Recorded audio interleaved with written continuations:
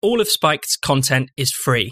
We rely on the help of loyal listeners and readers to keep producing our groundbreaking articles, essays, podcasts, and more. If you're a regular listener to this podcast and you have a bit of money to spare, please do consider donating to Spiked. Or even better, becoming a regular donor. Even £5 per month can have a transformative impact on our work. To start your regular donation today, just go to spiked-online.com and click the red donate button in the top right corner. That's spiked-online.com and the red donate button in the top right corner. Now, onto the Spiked podcast. Hello and welcome to the Spiked podcast. I'm Fraser Myers, and joining me this week, as ever, we have Spiked deputy editor Tom Slater. Hello. And Spiked columnist Ella Whelan. Hi. Today, we'll be discussing the presidency of Joe Biden. We celebrate the triumph not of a candidate, but of a cause, the cause of democracy. We've gone from indecency to decency. He filled that empathy void. I heard a declaration of war against white supremacy. The sight of the Clintons and the Bushes and the Obamas, the Avengers, back up there together. With unity, we can do great things. Joe Biden was sworn in as the 46th President of the United States this week. In his inauguration speech, Biden hailed the resilience of American democracy. He repeatedly called for unity and an end to the uncivil war of words. He also vowed to root out and defeat what he calls domestic terrorism, political extremism, and white supremacy. The inauguration took place as Washington, D.C. was flooded with 25,000 members of the National Guard, anticipating a violent attack following the storming of the Capitol several weeks ago. And while crowds usually line the National Mall to cheer incoming presidents, members of the public were replaced with flags due to the pandemic. On entering office, Biden quickly reversed a number of Donald Trump's key policies by rejoining the Paris Agreement and the World Health Organization, halting the construction of the border wall, and signing executive orders around gender identity and race. Tom, what have you made of the start of the Biden era?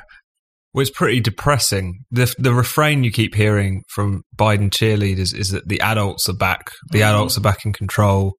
The adults are back at the top. And I think that's actually really revealing. Now, on one level, you think that was with Trump as the sort of childish foil or whatever. But I think the deeper point here is that the election of Biden represents for many people, as we've seen the gushing response to his inauguration, not just in the US, but in the UK and elsewhere, is the resumption of business as usual, really. Yeah. The resumption of the old elite being in control, the resumption of technocracy taking back control after these few years of kind of populist horror. That's really what this all represents. As you were saying at the inauguration, you saw Joe Biden praising democracy, talking about how American democracy had been tested. Now, again, I think the storming of the Capitol and all the crazy scenes around that allowed him to kind of pose as this warrior for democracy. But it comes back to this point that we said before, which is that particularly the kind of centrist technocratic establishment, they praise democracy. They see democracy as when it vindicates them, basically. And all of the excitement really means that for that section of the ruling class in various different countries, they feel like the populism issue has kind of been put back in its box. And that's something which is particularly alarming. I think it's interesting as well how you have this supposed return to normalcy, whilst you also have a clear acceleration of a lot of the very abnormal woke politics that we've seen as well. So in some of his first actions in office, you see this flurry of announcements and executive orders, some of which you just mentioned, effectively allowing, say, boys who identify as girls in schools to use the girls' changing rooms, revoking Trump's executive order, getting rid of critical race theory classes and training sessions in the federal bureaucracy. And I think this is a pretty good riposte to all of those kind of anti-woke liberals who backed Joe Biden so emphatically because they said he's not particularly woke, if anything is going to bring the country together. I don't know how they feel about that position now, but it's quite clear, as we were saying for a long time, that because Joe Biden is such an empty vessel, and he's also someone who was quite willing to jump on any moral panic going over the course of his career, he is really going to embrace this woke politics stuff because it has become, broadly speaking, not just a ruling class ideology, but also the ideology of the progressive left, who are also a section he wants to ingratiate himself with. So on the one hand, you have this alleged return to normal and the depressing prospect that means, which basically means, look, we're back in charge now. Yeah. democracy and changing society more radically is kind of off the table. But at the same time, it's accelerating this very abnormal thing in the kind of body politic of the US, which is this divisive woke politics, which so many people said Biden would actually halt, but quite clearly, as many of us at Spike predicted, he was only really going to accelerate that. Yeah, in terms of, this whole adults in the room idea, let's not forget that this is the same class of people whose governance and ideas gave us the financial crash, the deadly invasion of Iraq, the many other disasters in the Middle East and North Africa, the mass incarceration of Black Americans, the opioid crisis. And, what's interesting is that not only does Joe Biden personally have his fingerprints all over a lot of these disasters, but these, really quite terrible things never seem to dispel a lot of people's belief in the wisdom and the competence of the technocrats, and so they still get labelled as the adults. And maybe this kind of these kinds of disasters will carry on going forward. I mean, it's interesting that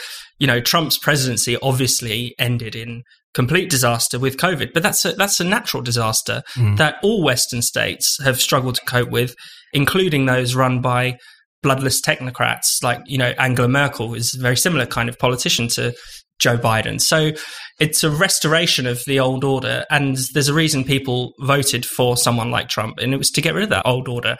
So, going forward, what happens next? I don't know. Ella? I think there's so much bad faith around the Biden administration and fans of Biden, because you just feel like everyone is willfully pretending to be excited about this guy. And there's been an attempt to kind of conjure up the same kind of excitement that was around Obama's inauguration, both inaugurations actually, that there's this kind of new dawn for America, and he tried to capture that in his speech as well. But I mean, and everyone knows that even the most sort of devoted of Biden's fans and the Democrats' supporters know his political history, as you've just mentioned, Fraser, are aware of the fact that, as we've said many times on this podcast, just a year ago or more, when it came to the kind of primaries, he was suffering from a huge amount of criticism, not just based on his record in relation to race relations, but also allegations around the creepy Joe Biden and more serious allegations of abuse.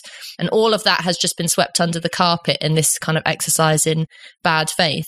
And the most bad faith part about it is the whole question of impeachment. So this just basically, it smells like bullshit, Biden talking about unity and the desire to come together, and, the kind of theme of the events around the inauguration were all about people saying we need to calm down and come together.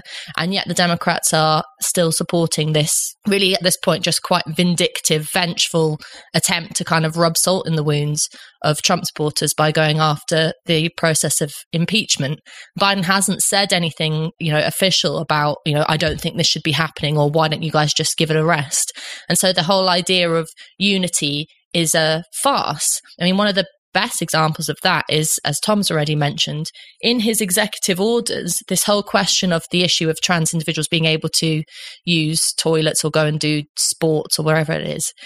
That's a perfect example of how out the one side of his mouth, Biden and the Democrats talk about unity, and out the other side, what they're doing is playing into the divisiveness of identity politics. So any idiot knows that the question over women-only spaces or gender-only spaces or gender division in sports is incredibly complicated, it's incredibly toxic, and is not going to be solved by someone doing something as showy as signing an executive order on it. And so it's really depressing, because you've got this hawkish, well-heeled political operator who has, as we've talked about, a dodgy political history, who has been given the sheen and the gloss by essentially, I think at this point, kind of lying, desperate Democrats to make out that he's a kind of person who's going to provide a new America, a new progressive America.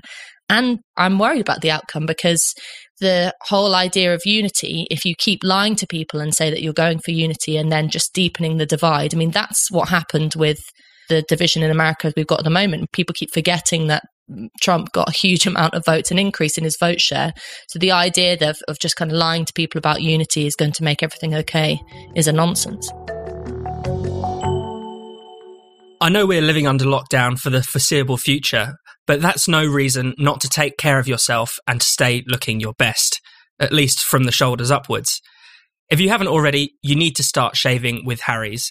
The smoothness and the comfort of their blades is really second to none.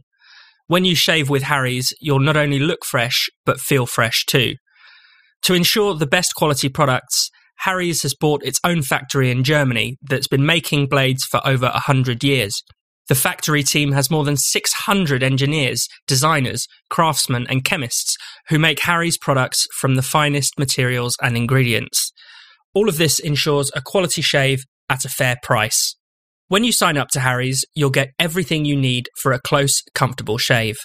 The razor has a weighted, ergonomic handle and 5 precision engineered blades with a lubricating strip and a trimmer blade. You also get a rich lathering shave gel and a travel blade cover. So, get started shaving with Harry's today by claiming your trial set for just £4.95. Support the Spiked podcast and get your trial set delivered to you, including a razor handle, 5-blade cartridge, foaming shave gel and travel blade cover by going to harrys.com/spiked right now. That's harrys.com/spiked.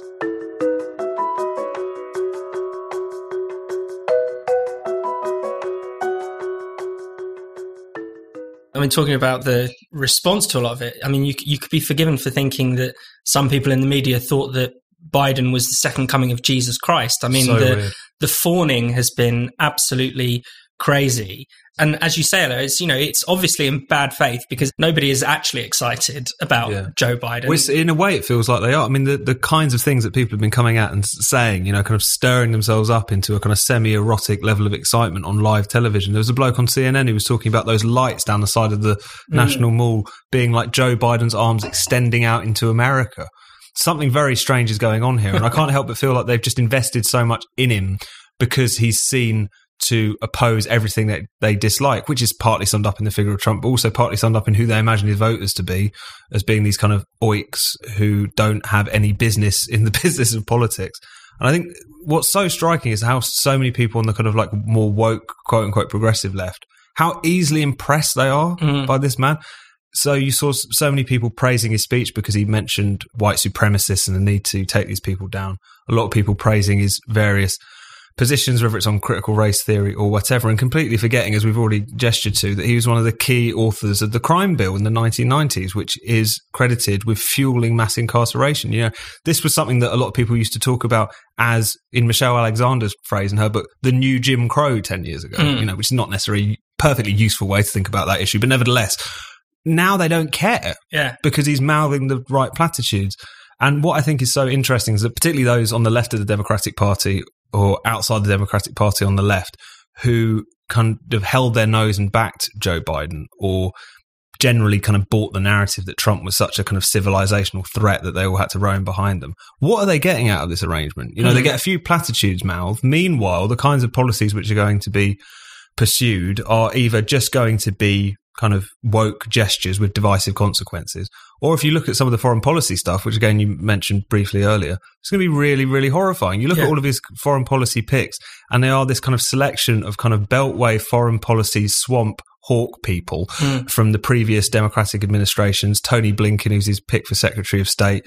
It's the classic kind of trifecta of back to Iraq, back the intervention of Libya, thought they didn't go far enough in Syria. I mean, this is the mindset of these people. And that's what's so strange is that they've given moral authority to this old establishment kind of repackaged in kind of slightly more woke 21st century form. And therefore they're now going to go ahead and prosecute an agenda which I'm sure many of these people would actually dislike. And when Joe Biden talks about reaching across the divides, it's going to be him reaching across the divides to like hawkish Republicans, to execute horrendous, disastrous policies around the world, which many people on the left in particular will probably dislike. So the kind of pass that Biden and Harris, as people who are very much of the Democratic establishment and all of the kind of failed, disastrous orthodoxies that implies, is really, really remarkable. And I just wonder how long that is going to last. And, we have to think about who are going to be the main beneficiaries of a Biden administration. This is, in terms of just looking at some of the donations that he was getting in the campaign, this was, record donations from Silicon Valley in particular. And, we've talked a lot about big tech on this podcast in the past few weeks, and how, their banning of Trump really marked the ascendancy of their power to almost, kind of nation state level. Almost, they're more powerful than some nation states, certainly. And Biden's campaign was sustained with huge donations from big tech people. You have people like LinkedIn's founder, Reid Hoffman, the venture capitalist Ron Conway. The former Google CEO, Eric Schmidt, is a Democratic fundraiser. His transition team had, top people from Facebook, from Apple, people from Amazon, Airbnb, Uber, and Lyft.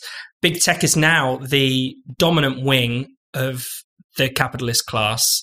It makes up about 40% of the Standard & Poor's 500. The 5 biggest big tech firms alone, the FANG, Facebook, Apple, Amazon, Netflix, and Google, make up 15% of the top 500 companies in America in terms of market capitalization.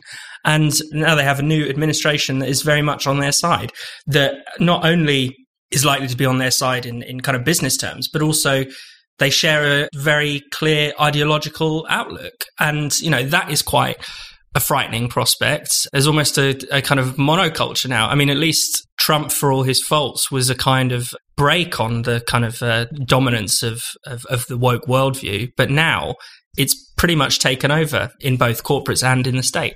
Ella? Not to spend too much time on the kind of the shallow nature of some of this, but I think it's worth just looking at the inauguration for a bit. Celebrity and the kind of performance has been involved in American inaugurations for years and years and years, and galas and things like that, and the glitz and glamour of it. But there was just something in particular about the Biden inauguration that struck me as quite telling, because they had this, not just a reliance on celebrity, but there was something about the kind of a nod and a wink feel of it, which added into what you've just been talking about, Fraser, about the kind of the coziness of the elitism surrounding the Democrats, that it was kind of like they even called the special program that was headed by Tom Hanks afterwards Celebrating America. It felt like Celebrity America. And there was this moment in that people pointed out that they published this inauguration playlist that people were supposed to play in their living rooms when they were watching the show. And, it had a load of people. It had people like Vampire Weekend on it, which I'm 100% sure neither Kamala Harris, even if she does go around wearing chucks and pretending to be cool, or Biden know most of the people on the list. Kamala Harris thinks Tupac is still alive. Probably she didn't invite him, yeah. Maybe she knows something we don't, but he's been in Hawaii with Hitler this whole time. They had a track by MF Doom, who died over New Year's Eve, on it, his track Coffin Nails. And lots of fans pointed out, hang on a minute, how dare you put his track on the inauguration playlist for the Democrats? Because under the Obama administration, he wasn't allowed back into the country because he was born in London, but then lived in America, has an American accent, is about as American as the next person, has a wife and kids in America. And after, obviously didn't get his papers together, a bit like what you could compare it to a similar situation with some of the Windrush people in the UK, and wasn't allowed back in, and was never allowed back in, actually. And so it was just a moment where you realise that, as I was kind of saying before, so much of this is about putting a kind of gloss and a sheen over what actually is some quite big problems with how they set out their politics within the Democrats. So if you take someone like Kamala Harris, who, and I know we've said this before and people are probably sick of us talking about it, but is really politically so poisonous, actually, in her past and in relation to her work with mass incarceration of Black people. I mean, being a top cop, and then suddenly now being able to be interviewed by people about her footwear, and people celebrating her as, the first Black vice president of South Asian descent. And no one is saying, but what does it matter if you're the first Black person if your track record and your views do nothing for Black people? And you just feel like you're back in 2016 listening to people fawn over the idea of Hillary Clinton being the first female president. And I can't understand why the Democrats haven't learned the lesson. And the thing that's also making me laugh is, on the flip side, you have all of this sort of wokeness going on. And then you have at the head of it the most unwoke person, an old white guy who ends his speech by saying, God bless our troops. I mean, I know that he's, a big army man and his son Beau and all of that, but there's just such a disconnect between the idea that you could have this guy who's leading in a new woke administration that himself has got no relationship or no sense about what any of the kind of seriousness behind, or attempt to look at the seriousness behind politics that might be linked in with identity politics. So it's just this, it's like cognitive dissonance all the time. 2020 was full of unique challenges that completely upended our way of life. But we've got through it. We learnt how to adapt, to make the best of it, and even to improve ourselves for when things go back to normal. We don't know what 2021 will bring, but with the Great Courses Plus, we can make this our year by continuing to learn with purpose. Because when we learn with purpose, we can do better and be better. With the Great Courses Plus, the opportunities to learn are endless. You get unlimited access to stream thousands of video and audio courses from top experts in their fields. For instance, you can learn how to build a better financial plan, control stress and make it work for you, to live sustainably, or even play guitar like a pro. Lately, I've really been enjoying the course Capitalism versus Socialism, Comparing Economic Systems. It's a brilliant and wide-ranging course that brings you up to speed on a range of key economic concepts, such as how we measure the success or failure of an economy. You'll learn about the great giants of economic thought, like Adam Smith, Karl Marx, John Maynard Keynes, and Milton Friedman. And you'll discover the history of capitalism and socialism, how they developed, and what they've meant for people living under those conditions. Whether you want to take a deep dive into a subject or learn a little bit of everything, the Great Courses Plus has something for everyone. I'd also urge you to download the Great Courses Plus app so you can watch or listen to lectures on any device, anytime, anywhere. So, what's your purpose going to be this year? What new things will you learn? Sign up for the Great Courses Plus and find out. Best of all, if you use our special URL, thegreatcoursesplus.com/spiked, you'll get a 14-day trial with unlimited access for free. You don't want to pass this up. So go now to thegreatcoursesplus.com/spiked.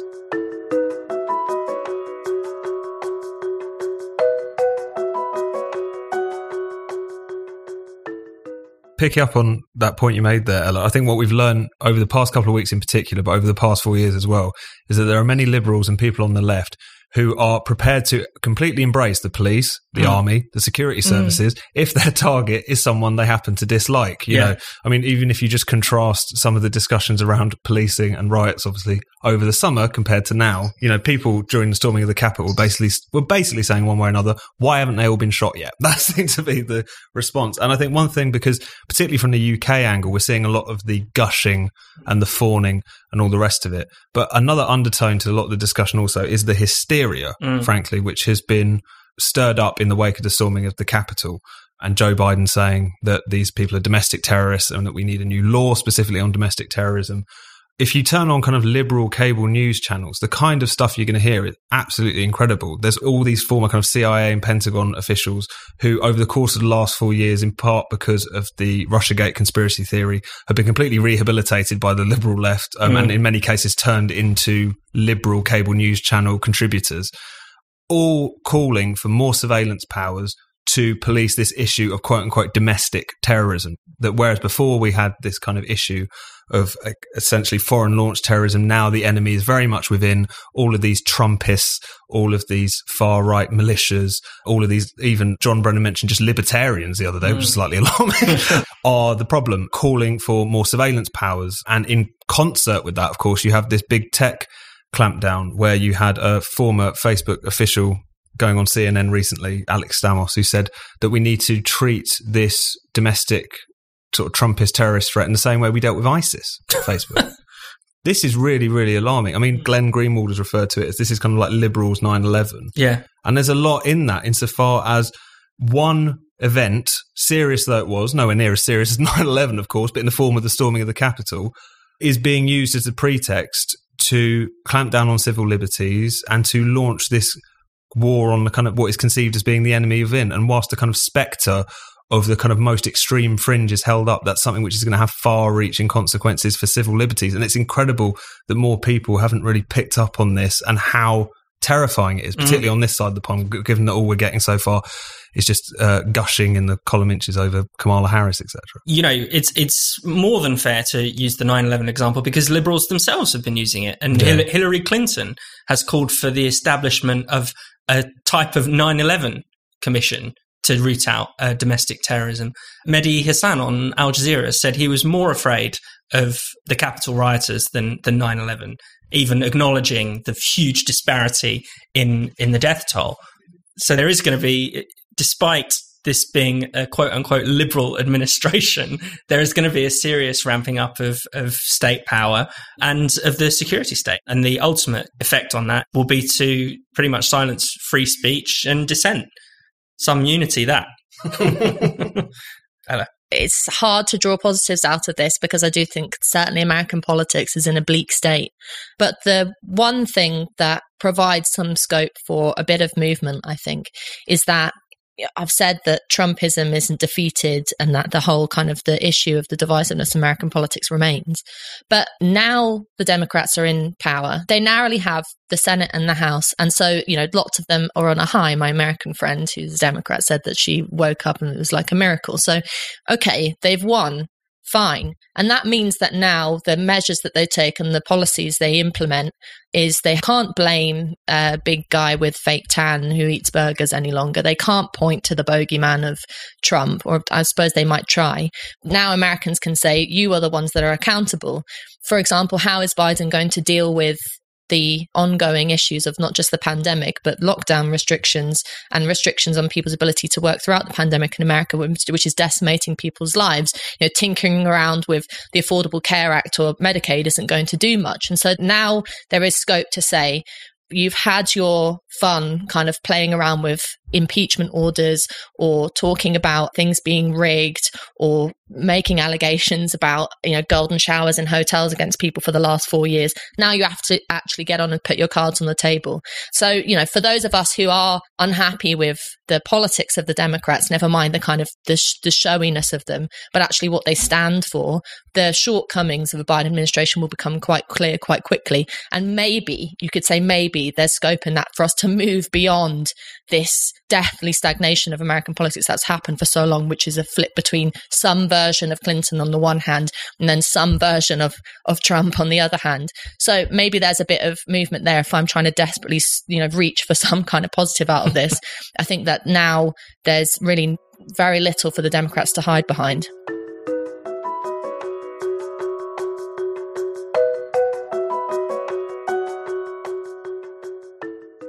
Thanks for listening to the Spiked podcast. We'll be back next week. If you enjoyed the show, why not check out some of Spiked's other podcasts in the meantime? We have The Brendan O'Neill Show, in which Spiked's editor talks all about the big ideas, bad ideas, problems and controversies of life in the 21st century, all with the help of an esteemed guest. Then there's Culture Wars, hosted by Spiked columnist, stand-up comic and satirist Andrew Doyle. This monthly podcast is the perfect antidote to the woke idiocy taking over our lives. And last but not least, you should check out Last Orders, a podcast hosted by Tom Slater and Chris Snowden. Last Orders is all about freedom, the nanny state, and censorship. And there's a lot about coronavirus these days too.